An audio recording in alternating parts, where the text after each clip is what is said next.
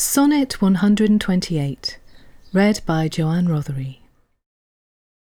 How oft when thou, my music playest, upon that blessed wood whose motion sounds with thy sweet fingers, when thou gently swayest the wiry concord that mine ear confounds, do I envy those jacks that nimble leap to kiss the tender inward of thy hand, whilst my poor lips, which should that harvest reap, at the wood's boldness by thee blushing stand.